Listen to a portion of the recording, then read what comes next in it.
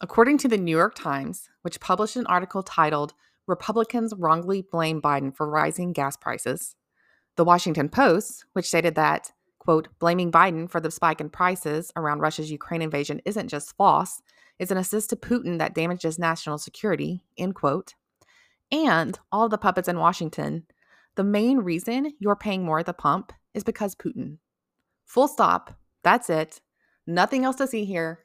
It's all Putin's fault. The problem with that is that we were paying more at the pump before Putin made his move into Ukraine. But don't worry. The Washington Post made sure to cover that point as well, stating that, quote, while Republican lawmakers supported the ban, they asserted that the pain at the pump long preceded the war in Ukraine. Gas price hikes, they said, were the result of Mr. Biden's cancellation of the Keystone XL pipeline, the temporary halt on new drilling leases on public lands, and the surrendering of energy independence. All incorrect assertions, end quote.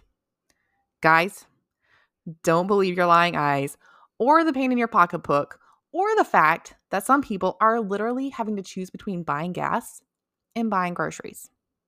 This is yet another great example of our government and the media trying to gaslight us. And it's unfortunately working on some people. So much so that even when the Washington Post lays out several of the reasons Biden is to blame, like the Keystone XL cancellation, the halt on new drilling leases on public lands, and the surrendering of energy independence, people don't believe those reasons because the Washington Post told them not to. Here's the thing. Several things can be true at once. For example, COVID lockdowns, which suppress the demand for gas, Putin, and Biden can all be responsible for the hike at the pump. Americans would be a lot better off if we could recognize the power and the validity of the word and. I don't know. Maybe if we did that, we'd fight a little less and like each other a little more. Maybe. Just maybe. Okay, so we know that Biden and his media are going to tell you all the reasons it's strictly Putin's fault that you're paying more at the pump. Today, we're going to look at the reasons why Biden is responsible. This is Whitney Short. Welcome to the Whitney Short Show.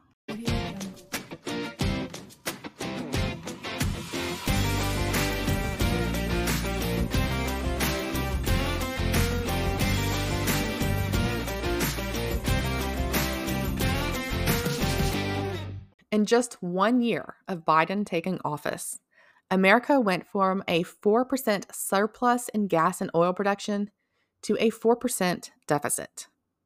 Why is that? Well, let's start with the obvious, the reason that everyone goes to first, and that is the Keystone XL pipeline. If it had been finished, it would be transporting over 800,000 of barrels of oil per day into the U.S. versus the 400 to 600,000 we were getting from Russia. I don't know. Call me crazy. I can't do left-wing math. But it seems like 800,000 is a bigger number than either 400,000 or 600,000. Like Putin who? We don't even need him. In addition, if we had the pipeline, we'd be getting it from one of our closest allies and next-door neighbors, Canada, instead of from a dictatorial thug who's invaded another country and is bombing maternity hospitals. And for all of those concerned about the environment, I hear you. I too want the cleanest air possible, and I want to protect our wildlife. But here's the thing. According to 5 separate studies, yes, 5, done by the Obama State Department. That's right, the Obama State Department. 5 separate studies found that the pipeline would have no material impact on greenhouse gas emissions since crude oil would still be extracted. That's right, the oil is still being extracted, despite the pipeline being canceled. It's just a matter of how it's being transported. And transporting it via pipeline is the cleanest, safest way to transport it. According to the Obama State Department, shipping oil by rail or tanker would result in 28 to 42% higher CO2 emissions and more leaks. These pipelines, they're not just crude metal tubes like maybe some of the plumbing in your house. They're highly sophisticated, electronically monitored transport systems designed to help reduce carbon emissions and reduce the chance of leaks or spills. Yet, despite all of this, Obama rejected the permit in 2015 to pander to the Paris Climate Agreement because for some reason, we have to be a part of that useless organization. Just add that to another one of the reasons why you're paying more at the pump under Biden. As the Wall Street Journal reported, or to be more accurate, predicted, killing Keystone won't keep fossil fuels in the ground. It will merely strand billions of dollars in Canadian investment and kill thousands of U.S. jobs while enriching adversaries, hello Russia, and alternating an ally.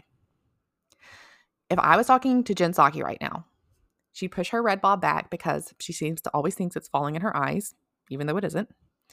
Smile at me smugly, say about 5 times, and tell me, Whitney, you just don't get it. It would take too long to get the pipeline up and running. President Biden plans to build at least 500,000 charging stations across America by 2030, even though other estimates predict we'll need 2.4 million charging stations to make this whole electric car thing work. Oh, and by the way, why aren't you driving an electric car? If you were, you wouldn't even have to worry about gas prices right now. Or you could bike to work. You'd probably finally lose all of that weight you've been trying to lose if you did. Insert another smug smile.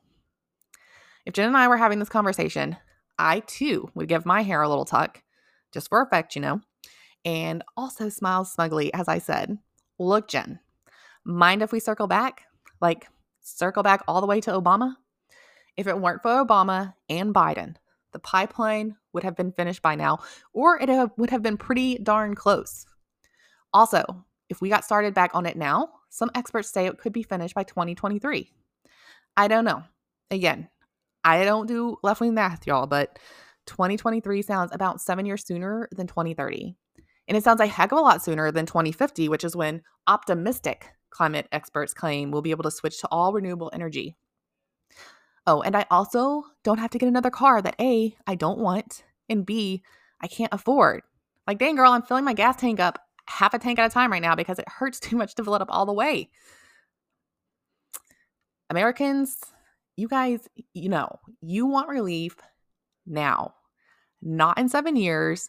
And we don't all want a car that the government can track and control and shut down like the Canadians did to their citizens' bank accounts recently if we say something they don't like or don't get our 28th booster.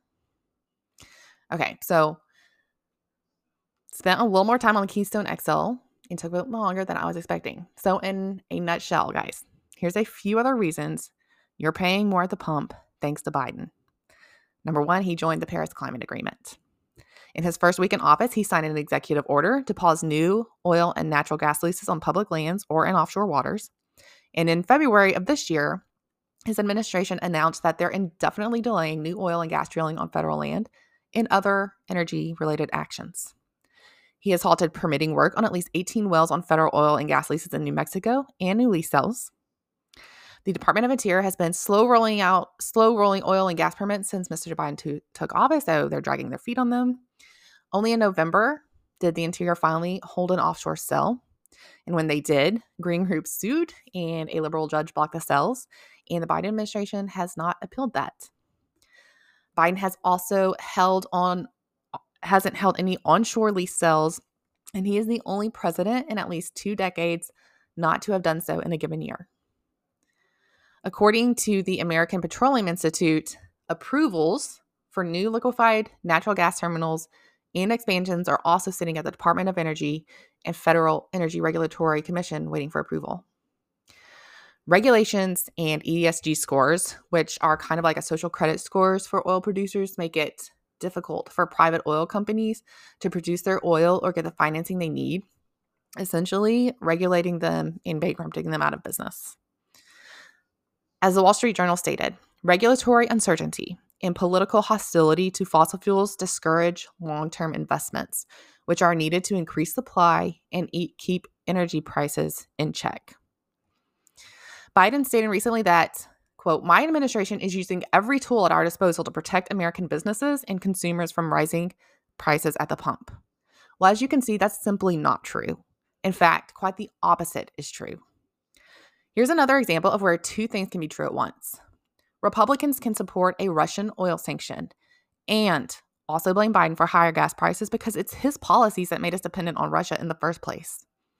Maybe if we had the Keystone XL pipeline, or there wasn't a ban on drilling on federal lands, or oil companies weren't regulated out the wazoo, or, if we had all 3 of those things, a Russian oil sanction would have affected us as much as one of those tiny little bugs that land on your shirt during the summer and you just flick it off and move on with your life without ever thinking about it again. And here's the rub. The Washington Post basically equated anyone who blamed higher gas prices on anything other than Putin as accomplices to Putin when they stated that, quote, blaming Biden for the spike in prices around Russia's Ukraine invasion isn't just false. It's an assist to Putin that damages national security. I'm just waiting for them to come out and call those of us who say otherwise domestic terrorist. Because anytime you don't agree with the official narrative, you're basically a domestic terrorist these days. And that's not the only rub. Biden stated that defending freedom will have costs for us as well and here at home. We need to be honest about that. End quote. I'm sorry. Excuse me? Don't make some kind of patriotic appeal to me when you're pulling from our strategic oil reserves and begging OPEC countries to produce more oil when we could be doing that here at home. You've put our country at risk as well as our allies and the rest of the world by cutting oil production here and making us and our allies dependent on dictators who don't give one whit about the environment or human rights. Come on, man. Give me a break. This is Whitney Short. Thanks for listening to The Whitney Short Show.